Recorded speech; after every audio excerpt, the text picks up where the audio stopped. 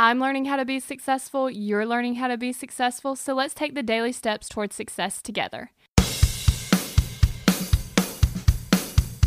You find yourself lost and stressed out to the maximum level. You know that you need to get things done, but you just aren't sure where to start. And honestly, starting is seeming so hard. You're paralyzed by everything that you need to do. Does this sound like you? If it does, you're in luck, because I've got 3 steps to help you stop feeling so overwhelmed with everything that you have to do.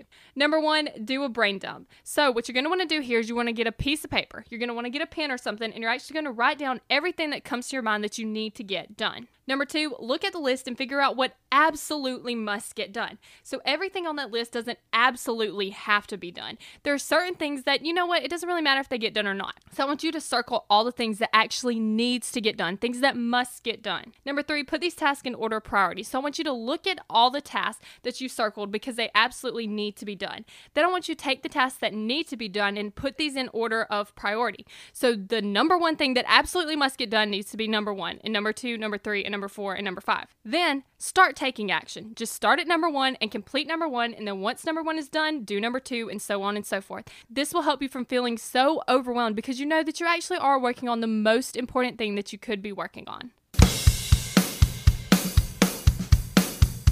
We're in this together, one step at a time.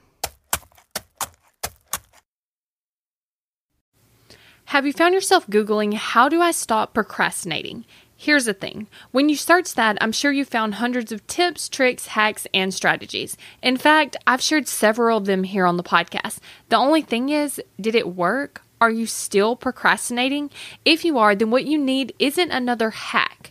You need to focus on the actual thing that's causing you to not take action. Our thoughts control our feelings control our actions, which means if you want to change your action or inaction, you first have to change your thinking. That's exactly what we focus on in my program, Kick Procrastination. This program is designed to help you go from procrastinating on your goals to taking massive action towards achieving them.